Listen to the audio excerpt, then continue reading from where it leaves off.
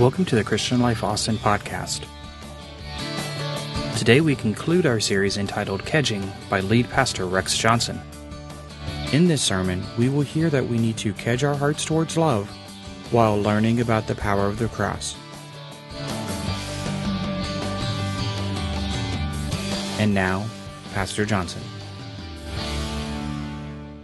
For the last 3 weeks, counting today, we've been speaking on the word kedging.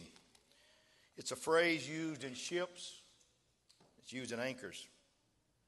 If or when a ship is grounded or in turbulent waters, the crew takes another boat with a kedge anchor with them, and they go the direction the ship wants to or needs to go. And when they arrive at the fullest length of the cable, they drop the kedge anchor and then start a winching effort to unground or remove the ship from the turbulence. Jesus was a kedger. He was a kedge anchor as a Savior on this earth. He continually tried to get the people in his country to kedge toward hope and to kedge toward love, and today kedge toward faith. He was constantly doing miracles, folks. He really was, showing kindnesses and availing himself for people's betterment. Do you believe that? Some of the miracles he performed, even though they were of the fantastic variety, and the Bible said if all that was written about him was written, then the books could not contain what he did. Many theologians say that probably in those 3.5 years he did between 150 and 175 well-known miracles, public miracles, plus those that he did outside of the public world. People could not accept them as miracles, though, and they tried to talk them away because, see, the Pharisees didn't believe in Christ. They couldn't believe in him, and the Sadducees didn't believe in anything supernatural. So in John 9, when a blind man received his healing, the disciple asked the Lord, said, who sinned? He or his parents? Said he was born blind, and Jesus said, neither, but that the glory of God could be revealed. So he spit on the ground, put mud in the man's eyes, and said, go wash in the pool of Siloam. And when he washed at the pool, he came forth seeing. I believe that. Then came the battle. His neighbors were asked, do you know this boy? And they said, well, he looks like the boy that we knew that was blind. But it may not be him. It may not. How were you healed? They said. He said, a man called Jesus made clay and told me to go to a pool and wash. Okay, where is this man right now? Well, I don't know where he is. Yeah, that's likely. And since the healing was on the Sabbath day, the Pharisees said, this man is not from God that healed you, because he does not keep the Sabbath. And to the blind man, they say, what say you of this man? He said, well, I believe he's a prophet. And the Jews flat out didn't believe it. So they called his parents. His parents were very, very brave. They were extremely brave and very faithful to the cause of Christ. They said, we don't know. We don't know what happened. We just don't know. He's of age. Ask him. I believe if I had a son that was blind and born blind and came back and say, Mama, I see you, I believe I'd get out and say, my boy's been healed. But Jesus was racked with unbelief from those people, even though he had done this great thing. But here's what I want to know. Here's what I want to tell you. The man that was healed said, I don't know who he is. I don't know what he is, but I know one thing. I was blind, and now I can see. But people have a way of talking folks out of their miracle. I've seen people receive miracles here in this house. And before they get out the door sometime, or before they get home, someone has rationalized them right out of their miracle. You know what I'm talking about. That was just a goosebump. That really wasn't a miracle. Listen to this, pastor. You're not going to talk me out of mine. When God does something for me, I'm going to claim it. Anybody in this house want to claim something from God? I'm going to claim it. John chapter 5 shows us someone who sits for 38 years and never sees his miracle. He saw it for others, but not for himself. And so Jesus arrives on the scene at the pool of Bethesda one day, and he faces a man who feels unloved. He goes from unbelief to someone that feels unloved and nobody cares about. He asked him one question, do you want to be whole, sir? Do you want to be whole? And the man shared excuses why he didn't get in the pool for 38 years. He said the angel comes and troubles the water, and then the first one in the pool gets healing, but nobody's here to ever throw me in the pool. And Jesus, in essence, said, I don't want to hear excuses. I just want to know, do you want to be healed? He said, rise, take up your bed and walk. And when he took up his bed and walked, somebody asked him about it, and you can read about it. What Jesus was saying, said, let's do this. Everybody counts. Even a 38-year-old situation counts. Then in John 6, after Jesus fed 5,000 men plus women and children, he started teaching them on the hillside out in the middle of the desert. And they all left with food on the ground, with 12 baskets full, waiting for somebody to pick them up. They left him. And everybody left of the 5,000 plus women and children except 12 disciples. And Jesus faced a spirit of unappreciation. Seemed like every time he did something, it was talked against. It was a fact that, I don't have anybody.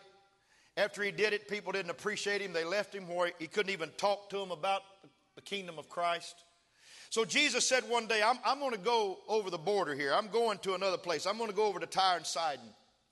Somehow he needed to find someone who was wanting and waiting for a miracle there. And the Bible says in Mark chapter 7, from there he arose and went to the region of Tyre and Sidon. And he entered a house and wanted no one to know it, but he could not be hidden. Here's the reason why. There are some people that do not take the Lord for granted. There are some folks that have a need that only he can fulfill. Somebody needing help is going to find him. You understand that? Somebody wanting a miracle is going to find him. And if it doesn't happen here, it's going to happen somewhere, because God is going to go where there's a hungry heart. Do you believe that? And as I'm talking to families today, God's going to go to a family that says, Lord, this is your house. Come on in this house. We want you here. I tell married couples all the time that a threefold cord is not easily broken. One cord is the husband, one cord is the wife, but that middle cord is the unseen guest of Almighty God. You hear me? If you want your marriage to stay together, if you want your family to stay together, you better have an unseen guest in that house called Almighty God in your life, because he is the one that keeps peace and tranquility in your home. The Bible said, for a woman whose young daughter had an unclean spirit heard about him, and she came and fell at his feet. The woman was a Greek, and she was a Gentile. All he had been ministering to was his people, the Jewish people. She was a Syrophoenician by birth, and she kept asking him to cast the demon out of her daughter. But Jesus said to her, let the children be filled first, for it's not good to take the children's bread and throw it to the dogs. The Bible said the disciples had said, Lord, send her away. And she answered and said, yes, Lord, yet even the little dogs under the table eat from the children's crumbs. Somebody's going to want a miracle. Then he said to her, for this saying, go your way, the demon is gone out of your daughter. What he said in the King James is, I have not found such faith in all of Israel. Amen. And when she had gone and come to her house, she found the demon gone out and her daughter lying in the bed. Aren't you happy that Jesus Christ not only can open blind eyes, not only can feed 5,000 men plus women and children, not only can touch a 38-year-old problem? Aren't you glad to know that whatever power is in this earth, whatever spirit's in this earth, there is one that has conquering power over any power that's in this earth. You hear me, Mom and Dad? I'm preaching right. You listen to me right now. You listen to me right now. Hell cannot destroy your home if you don't want hell to destroy your home. You need to cry out to the Lord and say, this is your house, God. This doesn't belong to the enemy. It belongs to you. Come on, clap your hands and rejoice to that right now. Let me change tracks just a little bit here now. An old man was trying, many of you have heard this, and I'm just going to tell it because there's 4 or 5 that hadn't. He was trying to lead a contrary donkey down the road. And a passerby stopped and commented on the way the donkey was behaving. I can make him do anything, the man on the donkey said. I want to, just a kind word. All I got to do is say a kind word to him. And the other man said, doesn't look like that to me. He said, sure I can.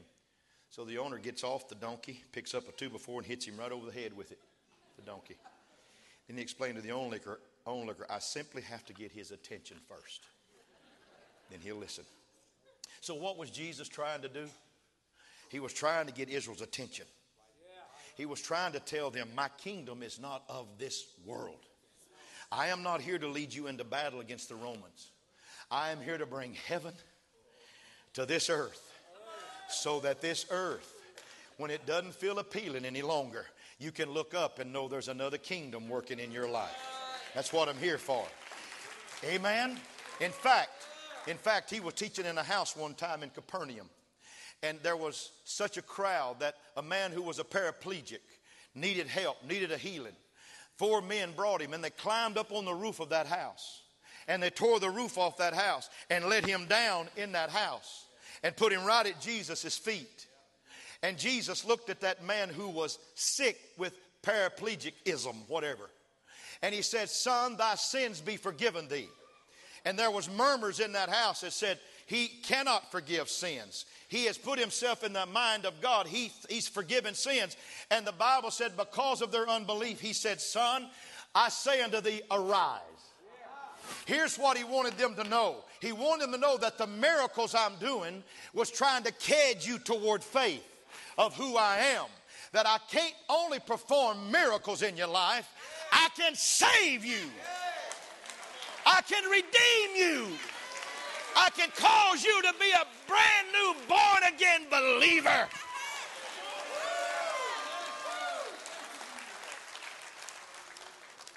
Woo. Now, Lord Ogilvie tells of a father who knelt down and took his little boy into bed one night. It was time for prayers and hugs, and the little boy began his childhood prayer, which he'd repeated many times. Now I'll lay me down to sleep. Anybody ever said this? I pray the Lord my soul to keep, and if I should die before I wake, I pray the Lord my soul to take. That's the only one I do till I was 17. I'm teasing. I had a mother and daddy that prayed so long I'd go to sleep sometime at the couch. We prayed at our house. We didn't watch Ozzie and Harriet. We prayed at our house. But that night, the little boy messed up. And he produced one of the greatest words of wisdom ever. He said, he prayed, if I should wake before I die. And he said, oh, Daddy, I'm so sorry I messed up. And the daddy said, no, you didn't mess up, son. That's the first time that prayer has been properly prayed.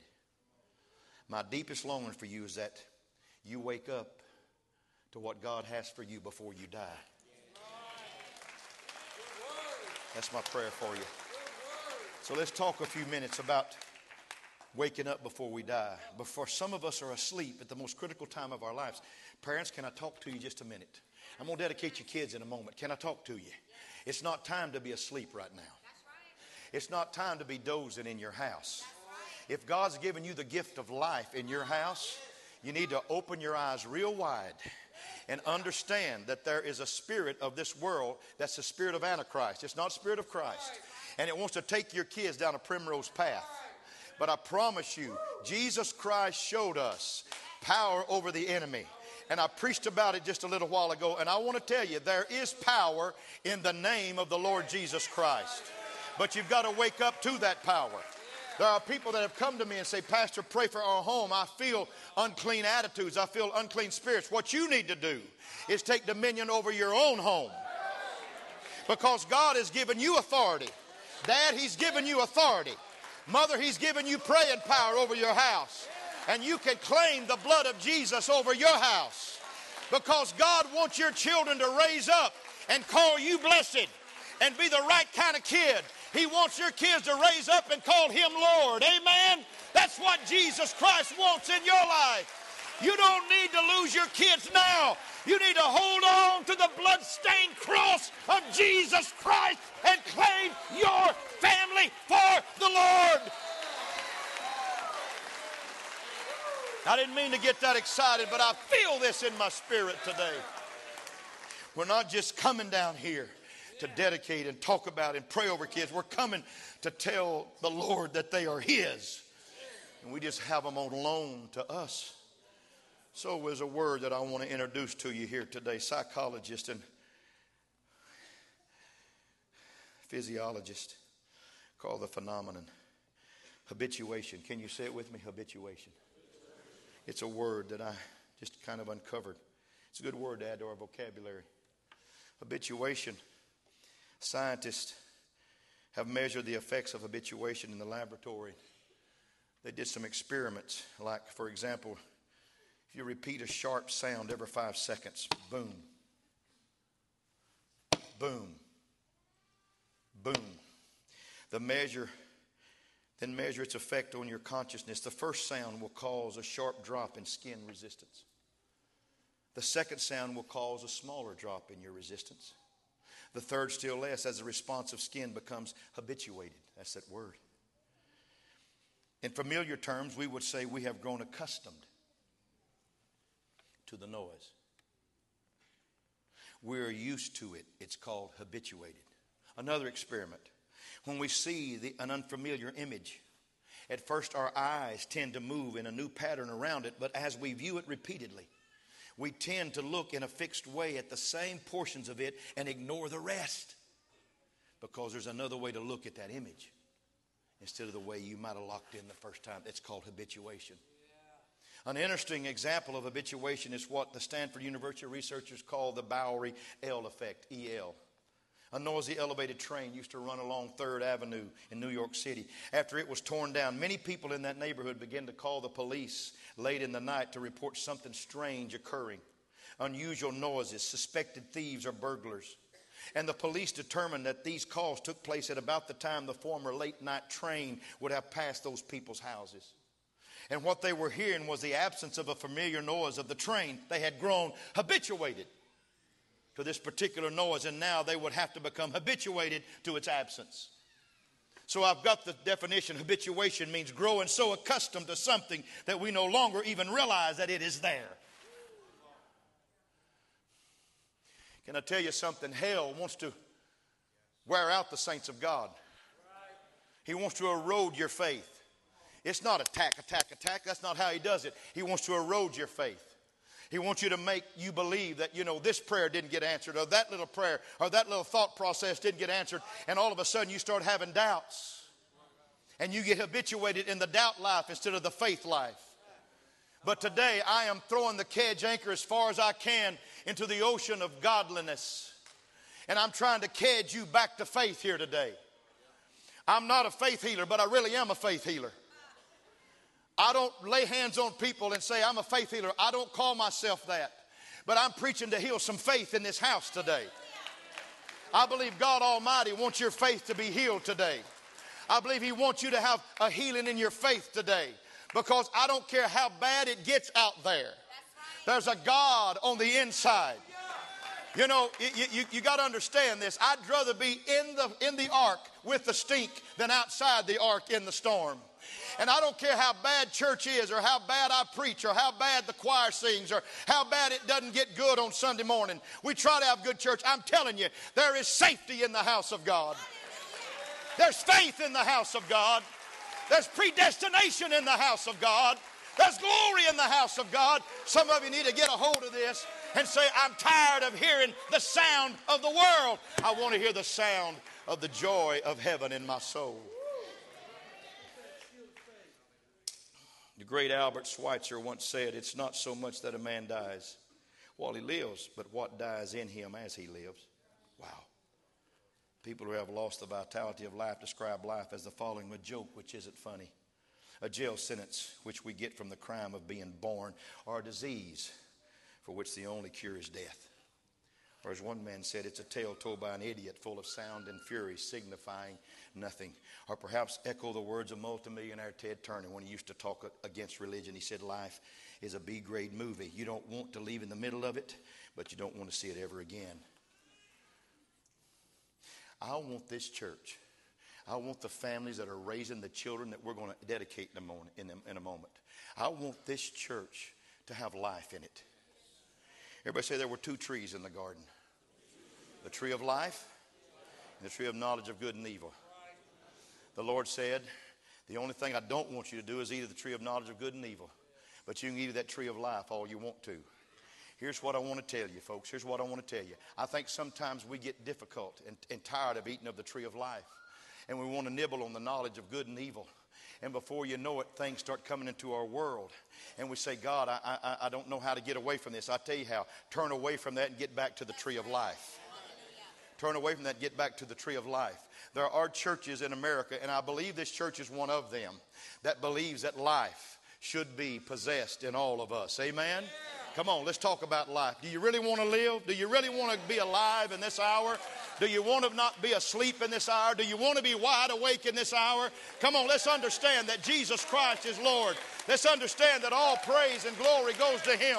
Let's understand that He is the Alpha and the Omega of our life. Let's understand there's nobody like Him ever. He's awesome. He's awesome. So I preach today. I conclude today with this little thought. Jesus sets up the Israelites, the Jewish people, for a miracle that nobody can talk somebody out of, that the Pharisees can't look at Him and say, you messed that one up too. The man really wasn't dead. The Sadducees can't say He really didn't resurrect. People can't come and ask questions and start filling the mind and the heart of someone with unbelief or unloved or unappreciated. And so it's in John 11. You know where I'm going. Jesus performed a lot of miracles, but this was the miracle. No, His resurrection was the one we're going to celebrate in a couple of weeks. But this was the miracle for you and I. Because it let us know that Jesus Christ can do things that are unbelievable. Just speaking the word. John 11, Jesus' friend is sick. His name is Lazarus. He lived in Bethany. He had two sisters, Mary and Martha. They were friends of Jesus, and Mary had anointed His feet, and Martha had waited on Him and served Him wonderful meals. And the sisters sent word to Jesus, He whom you love is sick. And Jesus heard this, and He replied, this sickness is not unto death, but for the glory of God, that the Son of God might be glorified thereby. So you know what He did? He tarried 2 more days. Then He said, let's go to Judea again. But the disciples said, Lord, we don't need to go there. They're looking for you to kill you. This was getting close to Calvary season. This was getting close to the time that He was going to die for us. But our friend Lazarus sleeps, but I go that I may awake him out of sleep. He said, the disciple says, Lord, if he sleeps, he does well. And then Jesus said, Lazarus is dead. And I am glad for your sakes that I wasn't there. He said, Lazarus is dead and I'm happy. Woo. Have you ever thought the Lord would speak in terms like that over your dead body? Lazarus is dead and I'm happy that I was not there, to the intent that you may believe. Nevertheless, let us go unto him. Jesus said, I'm glad because Lazarus is dead. Here's the reason. Jesus' miracles up to this point had taken people to all kinds of places of mysticism and disillusionment and even doubt and disbelief and fear, even though some had faith, hope, and courage. But Jesus was about to take the nation to a place where there could be no talking the miracle away. No Sadducee could negate it. No Pharisee could speak against what He was about to do. He was going to take these people to a place they had never witnessed before, to a dimension of faith He was kedging toward faith Israel had never achieved, because this man was dead. Everybody say he was dead. And he wasn't dead just 3 days. See, after 3 days, the Jews believed corruption set in. And they also believed the soul left after the 3rd day. That's why it was important for Jesus to rise on the 3rd day, because the soul would have been gone. The Jews believed this. And the Jews believed that if corruption had set in, then there was, because they didn't embalm people, that there was a chance that He'd probably never come out. But here's what I want to preach to you. Jesus had healed 2 deaths already. You ready? He healed Jairus' daughter. He healed Jairus' daughter. Read it in the Bible. But when He got to their house, she was still warm. She had just died. He sent the mourners out and said, Tabitha, I say unto thee, arise. And she got up. Then He was on His way down the road one day, and He saw a funeral procession going to a graveyard, and it was the widow's son of Nain. And He stopped that funeral procession. Oh, I feel the Lord here right now. And He said, son, I say unto thee, get up. And a boy that was going to be buried in a little while rose up and began to speak. So He had healed somebody, raised somebody that had just died, raised somebody on the way to the cemetery, but He had never raised anybody that had been dead 4 days. and was in a grave, and the stone was sealed, and everybody was saying, it's over. Listen to me. It ain't over till God says it's over. Oh, I want to preach right now just a little bit. Can I say something? Some of you have teenage kids. Some of you have adult kids. Some of you have family members that are outside the ark of safety. I'm here to tell you, it ain't over till God says it's over. Some of you are saying, Pastor, I need a healing in my body, and I hadn't been healed in a long time. You hear me? It ain't over till God says it's over. Somebody said, Pastor, I've got a dysfunctional home. Everything's going upside down in my house. You listen to me. It ain't over till God says it's over. You believe that God can raise the dead.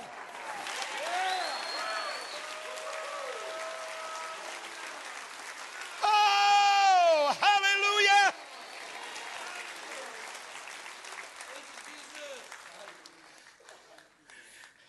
So he gets there. He gets to that tomb, and everybody say Lazarus is dead. The grave was sealed. 4 days had passed. Corruption had set in. He was stinking. Stone was in the way. But the Lord does 4 little steps, 4 little easy steps. It don't take him hard steps. It's not hard steps for him. First of all, he weeps. I want you to know, whatever situation you're in your family, the Lord sees it and he's crying for you right now. He wept. Shortest verse in the Bible, Jesus wept. John 11:35, we love it. I got to quit in about 2 minutes and I don't want to. But then he requests, he said, take the stone away. In other words, get every impediment out of your life that would stop me from getting you to where I am. Don't let any impediment, don't let a stone get in the way. Don't let a rock get in the way, because I'm fixing to call your name. And then he commands, Lazarus, come forth. Whew. Somebody said if he hadn't called his name, everything in the graveyard would have come up.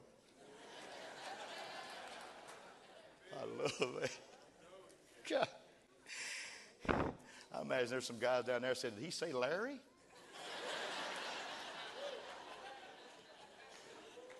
He say Laura? Well, they wanted to come up. But he said Lazarus. And then the fourth thing he did, he demanded, he said, take the grave clothes off of him. Jesus raised Lazarus. He got him up. He brought him back to life. You listen to him. It's a very simple message. It was the greatest miracle he ever performed for a man. The greatest. Because he showed us before he came up. You see, we're just normal people. We're not virgin born. We can't say we have no sin in us. Jesus Christ was virgin born and he had no sin. And it was all right for him to get up, but for one of us to get up? Really? For one of us to get up? Yeah, you're going to get up. You're going to get up. Because I'm going to show you that before I get through with you, I'm going to have you caged and winched all the way back to where you're supposed to be in life. Many people lose hold and start this habituation process of saying, you know, it's always going to be this way. It's always going to be this way in our home. No, it's not. No, it's not. No, it's not. You can have life in your home. You can have joy in your home. You can have peace in your home. You can use that cutting board for the right thing and that rolling pin for the right thing to roll out biscuits instead of throwing it at somebody. You parents that are going to dedicate your kids today, I'm so proud of you. I'm so happy for you. I know just about every one of you. And before this day's over, I'm going to know all of you. But what a joy it is to bring your kids to the Lord today. Isn't that a wonderful thing? Isn't that a wonderful thing?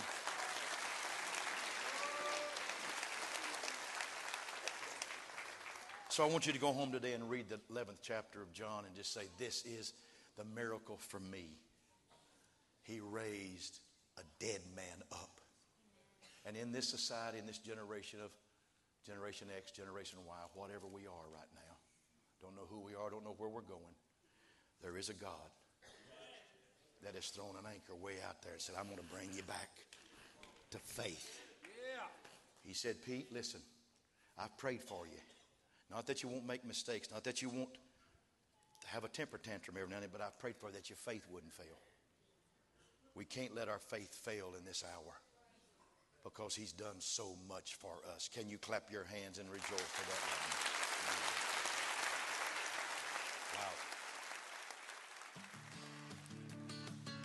now? Wow. And that concludes today's podcast.